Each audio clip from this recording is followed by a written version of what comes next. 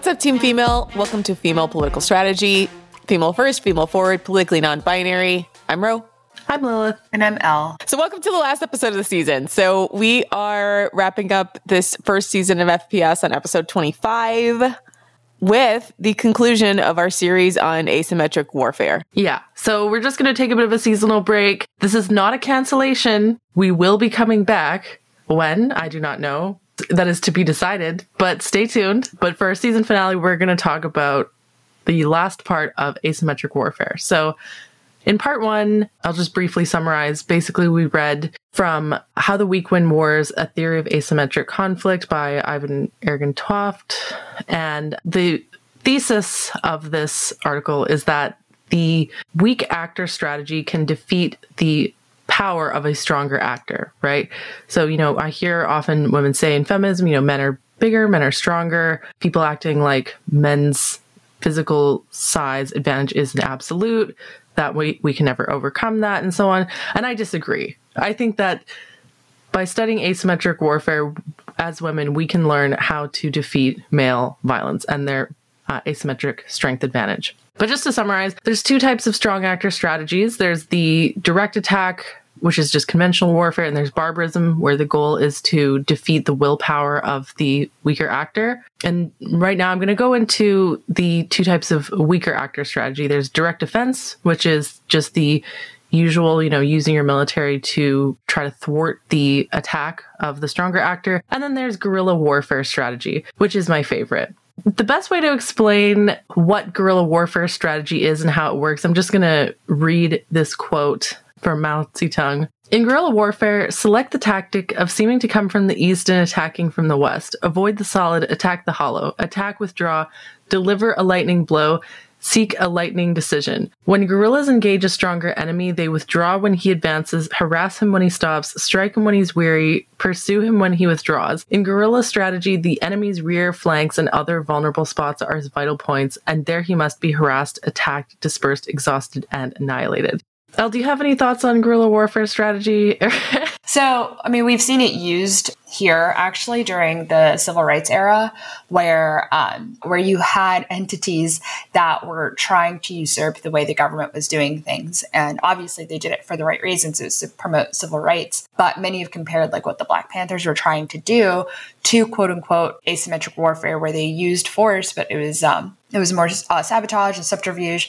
And it's really, the best analogy I can think of is The Lion and the Mouse, the story about how the mouse, I think the lion had a thorn in his paw, and the mouse was basically the bane of this lion's existence. So by all means, the lion should be able to crush the mouse, but the mouse was able to use its speed and its ability to basically outmaneuver the lion, who's a giant bureaucracy, which would be considered the conventional force here, as the guerrilla force. So he doesn't have weight and might, but he's the smaller, faster, more agile. Yeah. And so the premise of guerrilla warfare strategy is that you're using a smaller military force. It's more mobile. It actually has an advantage over a traditional military, because the traditional military is very large. It's very difficult to sometimes, mobilize on a large scale or move very quickly. The larger your military, I guess, the slower you move, the more bureaucracy and the more shit you got to deal with in terms of supply chains. And is it supply chains or supply lines? I don't know. The supply chains. Yeah. Yeah. Well, you want logistics lines. Yeah, exactly. So it's just more complicated and slower moving. Right. And so a guerrilla warfare group, it's small, agile groups. They tend to take advantage of terrain like swamps, forest, mountains, and so on. There's a few things that guerrilla warfare strategy requires. It requires moral restraint of the stronger actor, which some men have and some men don't. Let's be real.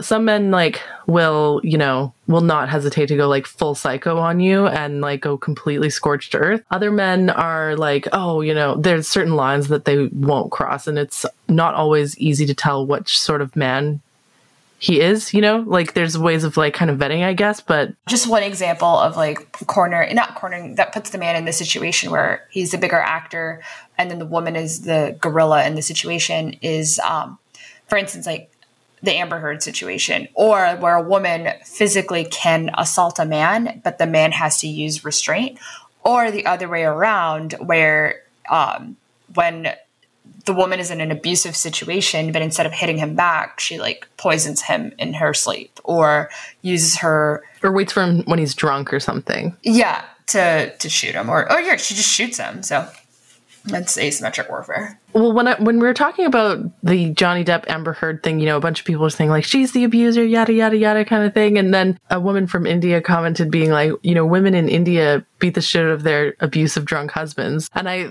actually kind of thought I was like, genius. Like, if he's an abusive piece of shit, wait for him to be in a weakened state, like when he's drunk.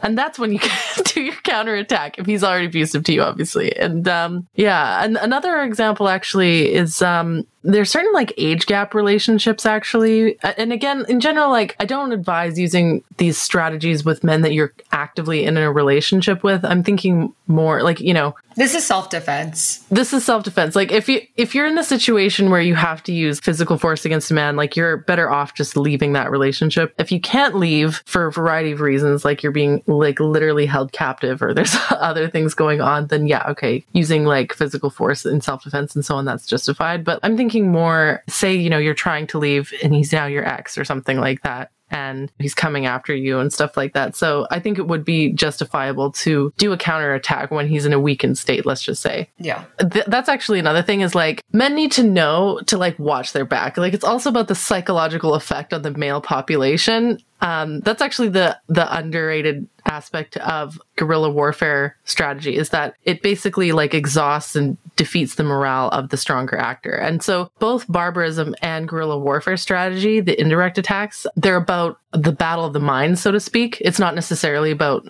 what forces you have. It's more about willpower. The thing that you're attacking isn't their military might. You're attacking their will to fight. So, oh shit, that rhymed. Anyways,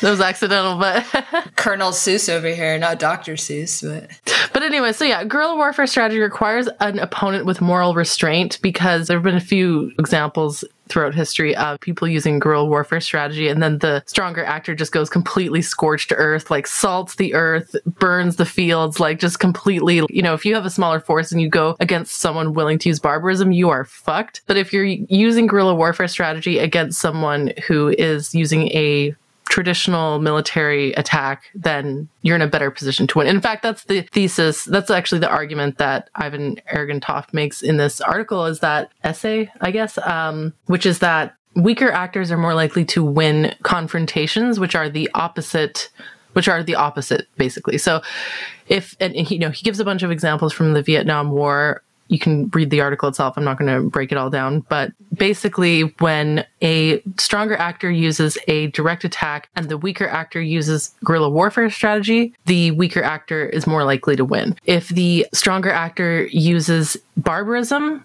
and the weaker actor uses direct defense, they're actually more likely to win. Oh, just wanted to plug a quick example of where moral restraint would kind of be important or incumbent on the aggressor, so the male in the situation, would be, say he has something to lose by retaliating in equal force. So like barbarism, it's like you go ham on this like criminal who's also beating on you. He has nothing to lose. He'll hit you back.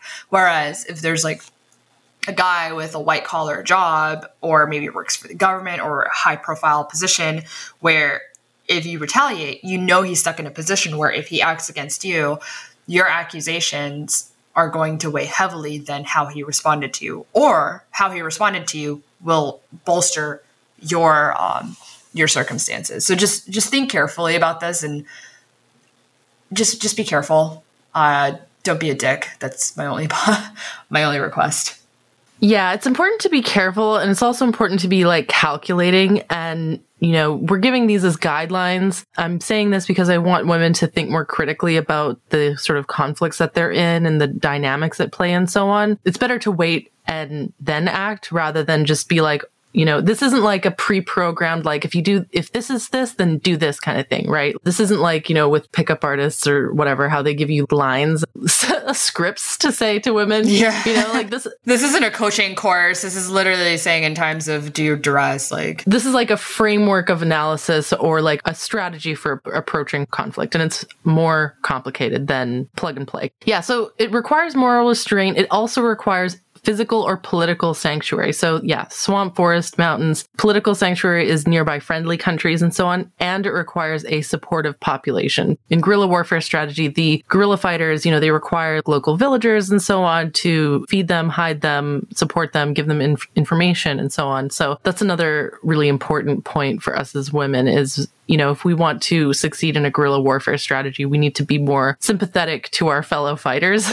and be more supportive to other women. I feel like one of the weaknesses that I feel we have in feminism is this tendency to, you're not a real feminist, or if you're not as feminist as me, or if you're doing feminism differently than me, like you're wrong and stupid, I'm going to destroy you kind of thing. My point being, as much as possible, try to build connections that you can with women. Obviously, if they're going to stab you in the back, then have boundaries, right? But don't actively antagonize other women if it's not necessary, is my point. We need to build sanctuary with other women. It's funny. As a resident conservative, I felt like that was a dog whistle, but okay. Yeah. Well, I mean it genuinely. Even though I'm left wing and you're conservative, I'm like, you know what, Elle, you're still based. I can tell that you care about women, even if we don't agree on everything. How we care about women. Yeah. Exactly. Here's the complicated thing, is that as I explained in episode 1, male violence serves the function of both direct attack and barbarism. If the point of this essay about asymmetric warfare is that the weak actor should use the opposite strategy of what the stronger actor is using to win, that complicates things for us as women because it's very situational. Sometimes one type of defense might be good in one situation and it might not be as beneficial in another one. It's complicated, right? To add to that, there isn't a clear delineation between, say, two countries, right? There's citizens of country A and citizens of country B, and they're all kind of working together to achieve one goal. Then it's very top-down kind of thing. Nation of men and nation of women, it's metaphorical. It's not a literal nation, right? There's no central government. There's no council of women to decide on what we're going to do. It's very diffuse. Well, to that point, though, before we move on, that's another big weakness of guerrilla warfare is making sure that the shared end state stays shared. And that's the beauty of the bureaucracy is you can have a desired end state and shared amongst the organization. And there's that structure that keeps it cohesive. And that's why you find a lot of guerrilla forces tend to be extremely ideological because it's easy to share an ideology. But when it comes down to tactics or plans or operations or even, planning ahead of time and backwards planning, they struggle with that element because it's ideology focused. You now have to organize and get out of that ideological mindset, which, like I said, going back to the whole woman part, don't do what ISIS did, which is called takfir, where they pulled a no true Muslim thing. God, I'm saying don't do what ISIS did. Nobody should do anything that ISIS did. Yeah. But they had this... do nothing that ISIS did, but here's a specific example of something you should not do. Yeah. So there's this concept in Islam, and it's called takfir. And takfir actually has the word, I won't get into the etymology of it, but kafir is an infidel.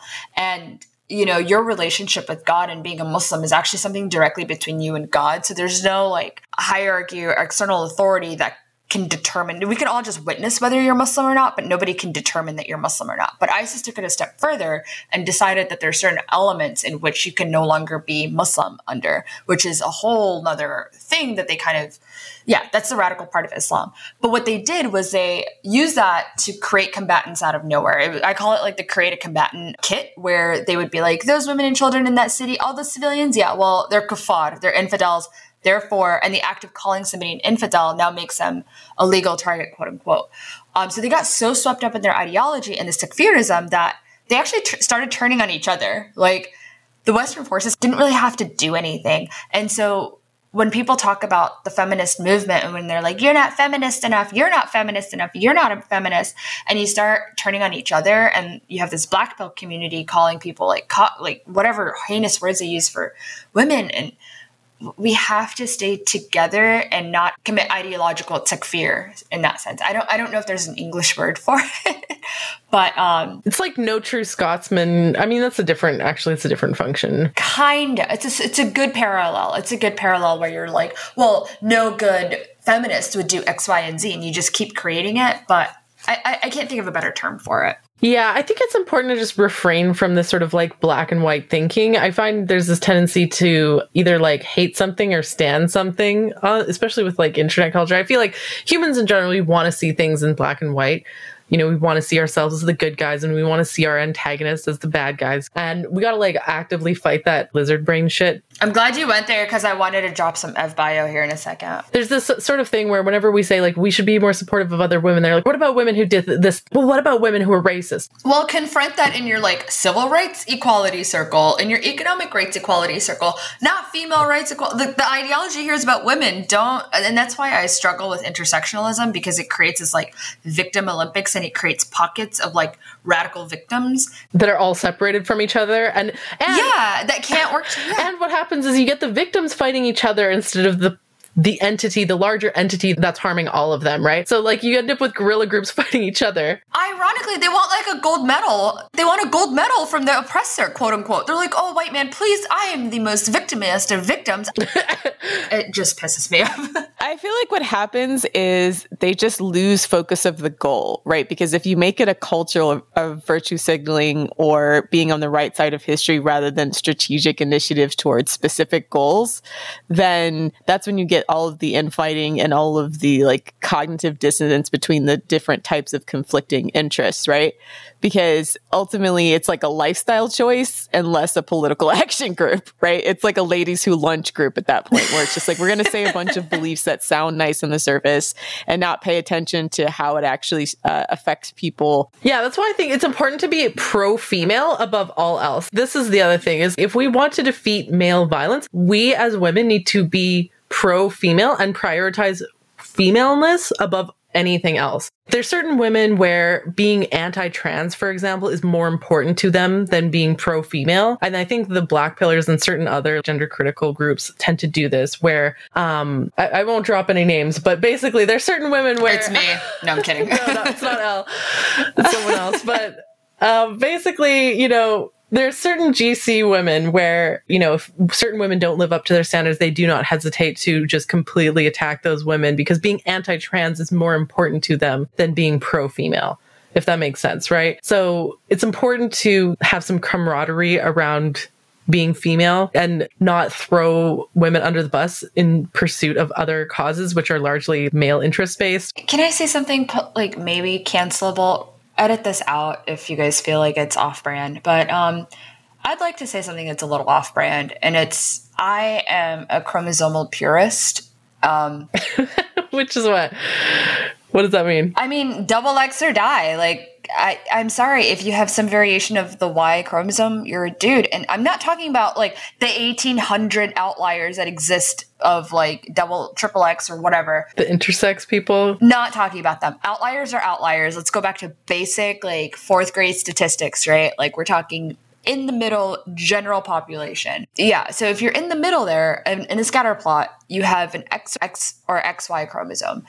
And if you have two X's, you're a chick. If you decide to wander over and say you're a dude now, okay, great, you're a dude for the time being. But I'm not allowing the other way, where you have a Y chromosome and you're like, I'm a girl. No, man, I'll fight like a dude if I have to. Yeah, I'm sorry, but like, if you want to leave the female club, you can, but you cannot join it unless you're female. It's a one-way ticket. You could come back in sounding like a tested up, roided up. That's okay. You still have double X. Like you got the card. No, I agree. Like, I think it is important to have that sort of in-group loyalty. I don't know, to not allow like infiltrators. That's another weakness of guerrilla warfare strategy is like they're so easily infiltrated. Okay, so can I make another ISIS thing? Okay, go ahead. So ISIS, like in their fucking like ideological idiocy, they took this to another level where they were killing innocent civilians because they quote weren't Muslim enough, right? But there were no shit working hand in hand with the cartel, with human smuggling and part of the drug trade, essentially. So they're like dealing drugs and doing like big, very haram shit, but also like you're not Muslim enough because you don't cover your eye with the right thickness of veil. Yeah, don't be that kind of feminist. Yeah, don't be that kind of feminist that's like, if you date men, you know, you're an enemy to womankind, you cock-addicted slut bitch whore. It's like such a 12-year-old thing to say too. Like, oh, let me list all the curse words I know.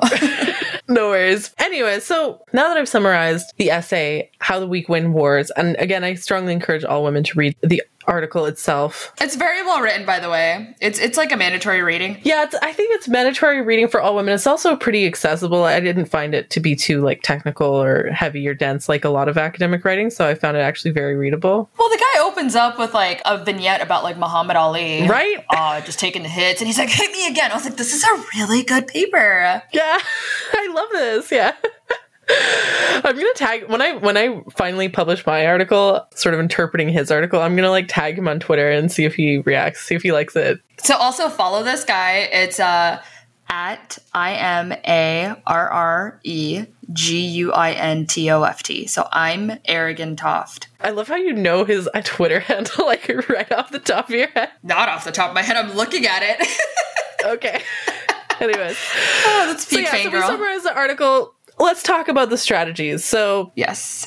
Strategy number 1, I talked about this in episode 1. Number 1 is we need to actively resist our own demoralization because men use male violence, specifically barbarism, to demoralize us. It bothers me a lot when I see women say stuff like, men will always win because they're bigger and stronger than us. Like, he could always be violent if he wanted to. If you're saying stuff like that, men have gotten inside of your head and they are controlling you. Stop it.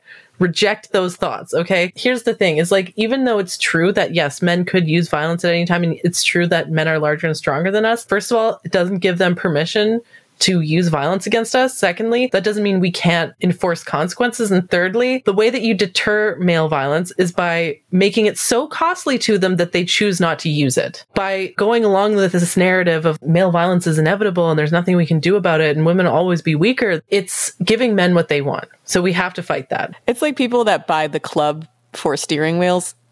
You know, like the club steering wheel locker. Clips on your steering wheel. It doesn't actually work, but it's more of a deterrent. It's just the inconvenience of having to dismantle the thing.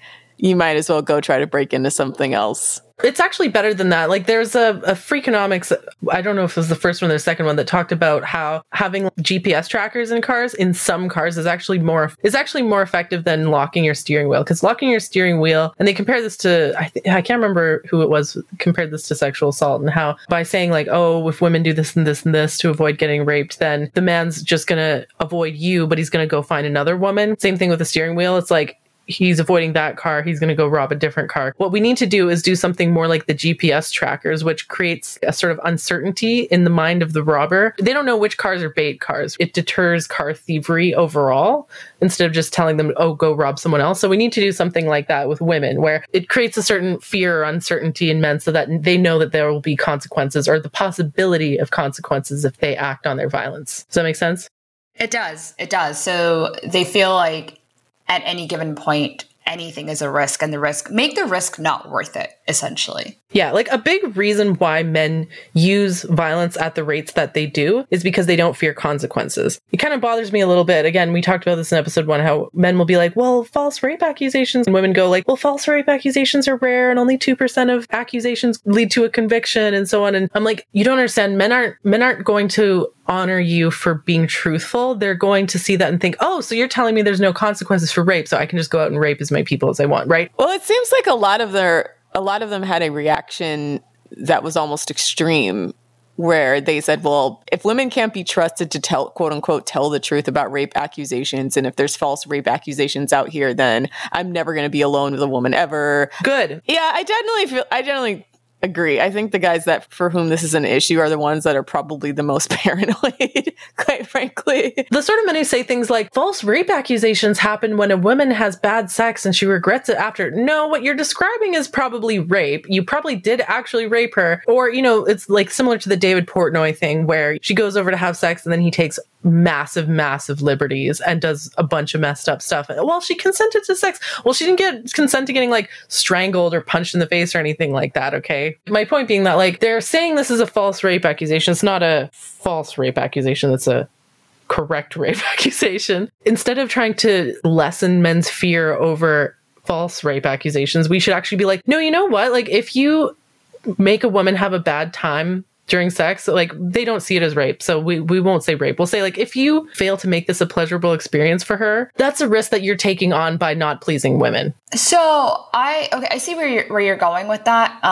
So I actually do have friends that were falsely accused of rape.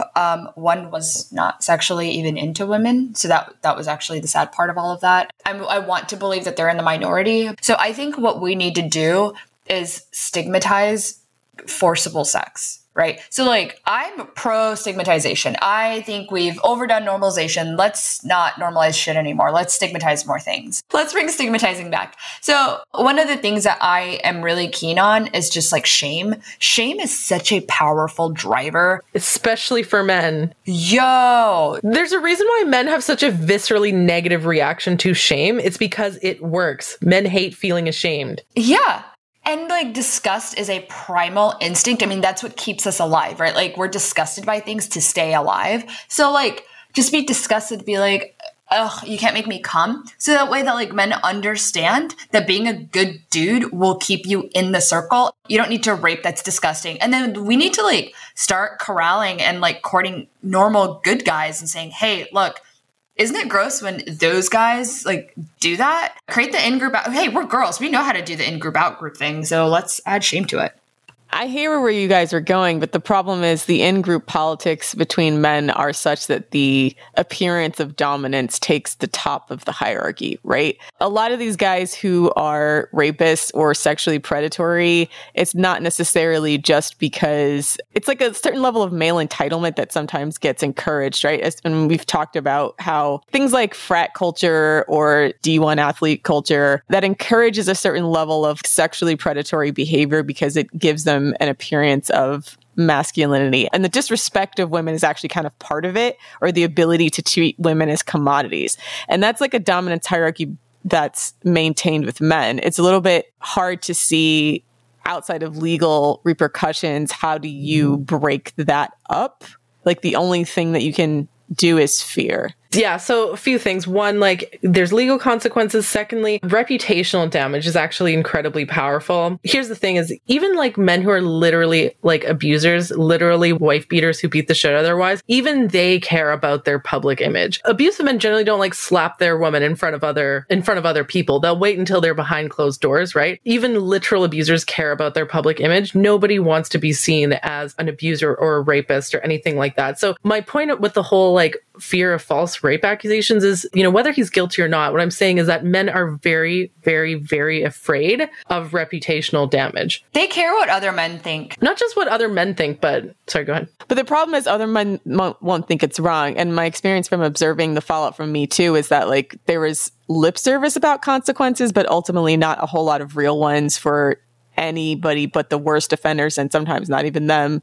Cough Bill Cosby, who's I was going to say skipping around free, but he is elderly. So I don't know, hobbling himself somewhere around free, hobbling around free somewhere. And there seems everybody's kind of okay with that. Like, and so not that I'm like somewhat skeptical, but I'm more or less like the reputational damage is only effective insofar as you're able to actually snatch some kind of power from them, right? Whereas like what it seems to have happened is for a lot of these guys, they've just sort of mobilized an entire army of angry men to defend even their most heinous behavior or like demand that people forgive their shitty behavior. I mean, yeah, men are going to fight back, right? Like that's to be expected. Like anything that women do, men are going to fight it. The only small thing I want to add is I think we're considering men to be too much of a monolith. And what I really genuinely believe is that there is a group of men that don't do shitty things. And what I'm saying is influence them. Again, this is the asymmetric warfare aspect of it, right? Where we influence them. And so you get them on our side and say, hey, by being a good dude, and that's where women come in. So we don't even target the shitty dudes. We don't even like address them directly. Of course, self-defend yourself, but create that have the men shame the shitty men for you. So that way now these rapists and stuff have their fellow men to answer to. Because at the end of the day, you're right. Men respect what other men think before even considering a woman a human being. All right, so one more counterpoint. So I feel like feminists tried that, and that's how they came up with the male feminist. I see what you're right. And the problem with that is ultimately, first of all, that guy ends up being just as creepy in some respects because he's motivated by sex. But then if they don't have enough sufficient power, quote unquote, in the hate using the phrase dominance hierarchy because it just sounds so Jordan Peterson. Jordan Peterson-y, that essentially, like, in order for them to shame these men have to respect who they are in the first place. And unfortunately, like, especially economically, there's a certain level of sociopathy and psychopathy that's rewarded. And that's why for a long time men were excused in their behavior if they did something quote unquote great. It's like you could barely criticize even someone like Bill Clinton up until very, very recently, where it just became completely indefensible because he was on Jeffrey Epstein's plane. But, you know, the fact that he cheated on his wife all the time, and then everybody was always very rude to all the women who came forward and talked about being sexually harassed by Bill Clinton. And he was still like a media darling in the Democratic Party for a very long time, even among so-called feminists, right? Not all of the feminists, let me be clear about that. Like very strategically public figure, liberal feministy people who kind of rewrote it as like an affair rather than like workplace sexual harassment, which you may arguably you could say Monaco's an affair, but there's other women that came forward like Jennifer Flowers and some other women that said that Bill Clinton just straight up sexually harassed them. So, you know, when it's stuff like that, it's not even just men that do it, but it's also women that do it. It's like the allure of power, because what men who rape and are able to get away with it is it's part of power privilege. And so I think I guess I'm not coming up with an alternative strategy. I'm just pointing out that like some of the strategies that have been used are somewhat. But no, that's a fair point though. This is a limitation or a challenge. So what you're saying, Rose, you're talking about how, you know, men tend to only care about other men's opinions. Men who are violent are rewarded to some extent, right? Including by women. It's a little bit of a balance because I definitely have felt like, you know, on one hand, yes, you do need men to maintain the social order with men, but like the appeals to empathy or even the shaming coming from women, when we see it in practice, doesn't seem to be as effective as everyone wants it to be. But I don't know what the solution is. Again, like, shame works better on certain men and in certain situations, right? So all of the strategies that I'm saying, they're not one size fits all, and they might work better in some situations and might not be as effective in other situations. And that's what I mean about, you know, male violence serves both functions of both direct attack and barbarism. And so which strategies we take as women is going to vary depending on the situation. And so it's going to vary depending on how much power he has relative to you. So if he has a lot more power than you, it's going to be a lot more difficult. If he has a similar amount of power than you or less power than you, you know, it might be more effective. It also depends how many other allies do you have as women. Like if your rapist, for example, say he's more powerful than you, but if you can get another more powerful woman to vouch for you or come forward herself, or if multiple women come forward, right?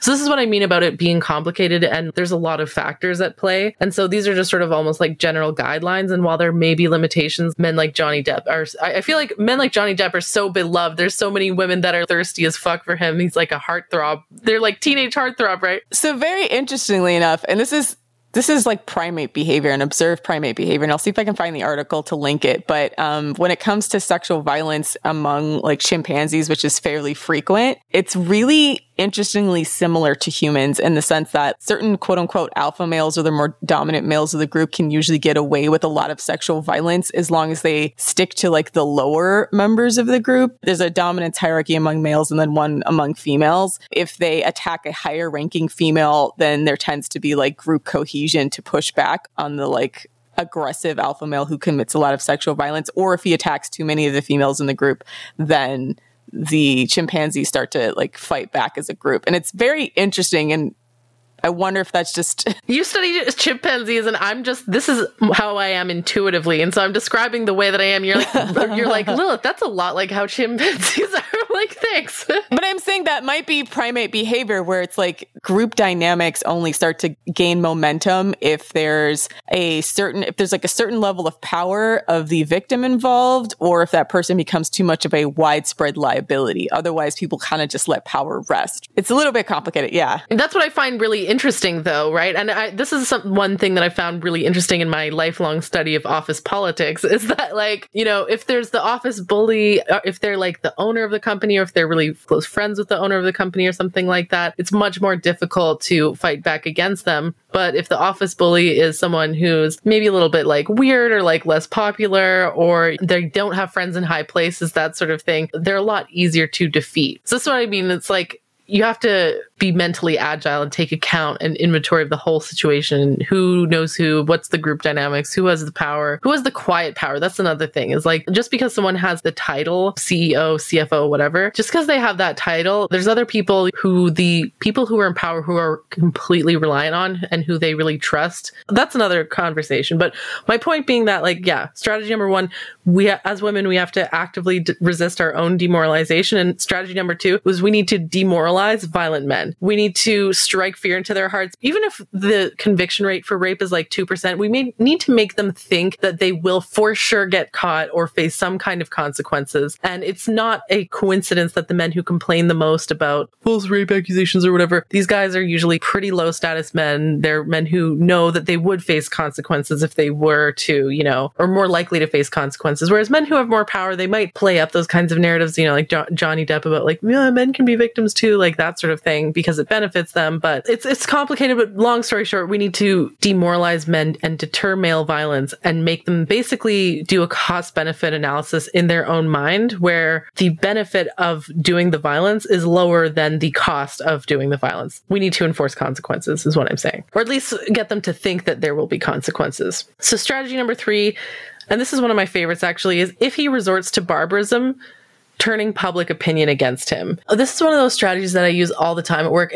I use it so frequently, it almost comes as like second nature to me, where I'll even sometimes like provoke the other person into like a crazy reaction that will make them look bad. But there are certain people where, you know, it works especially with men who have poor impulse control. They're prone to very like angry reactions. It works best if they're actually drunk or intoxicated. A good example, actually, I talked about this on the Thanksgiving episode of the FDS podcast with my uncle, where I just was saying little, like, needling little comments to kind of get under his skin, and because I knew he had a temper, right? And so eventually he blew up. That made him look like a psycho. Everyone else was like, oh my gosh, like, Jim, I can't believe you would say such a thing. And meanwhile, I stood back like, oh my God, I can't believe you would say such a thing to me. Like playing the innocent flower kind of thing. If you know that the other person can be kind of psycho, it doesn't take much to provoke them into a psycho reaction. But this only works in a group dynamic. So there has to be witnesses, first of all. The other thing is, don't do this if you're alone, actually, with a man. And also don't do this. I don't recommend doing this with a man that you're actively in a relationship with, because if he's abusive, he could kill you. And if he's not abusive, then that makes you low-key kind of the abuser. And that's not what we're after here. Like, the men that you actually date should be more like partner forces. The men that you actually are in relationships with, you shouldn't be seeing them as the enemy. They should be your partner force, you know? But yeah, this is great for, like, you know, shitty male coworkers or just shitty people in general, including shitty women, like toxic women, is getting, you know, your bully to basically publicly embarrass themselves by going overboard. Does that make sense? Yeah. I mean, so far. Yeah. And then the whole turning public opinion against them. Again, like, if you are higher status, it's easier to get people to think a certain thing, you know? It's easier to propagandize people or to turn public opinion a certain way the more power you have. If you have less power, it's much more difficult to influence the group opinion on what just happened. You know, if they have more power than you, they could just justify and be like, oh, well, you know, she deserved it. She's crazy or whatever, right? That's another challenge to keep in mind. Number 4, use the terrain to your advantage. Find sanctuary, use institutions to your advantage. And always be situationally aware physically where you are. Yeah, and when I say terrain, I'm talking physical as well as, like, you know, institutions. Look critically at your workplace, your government, whatever. Take inventory of your situation and use those conditions to your advantage, whatever they are. Get creative. Be supportive of other women. We need to support our best fighters. All right. It's been a fantastic season.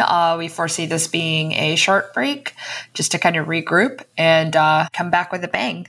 Thanks to all of our Patreon subscribers so far. I think we have a few extra pieces of bonus content we're going to throw up there, just as a thank you for the people that subscribed up until this point. And we'll be on a break, and we'll make an announcement when our season 2 is starting back up. So stay tuned on our social media. You can follow us on Twitter at Female Political, as well as our Facebook, as well as our Patreon, still patreon.com/Female Political Strategy.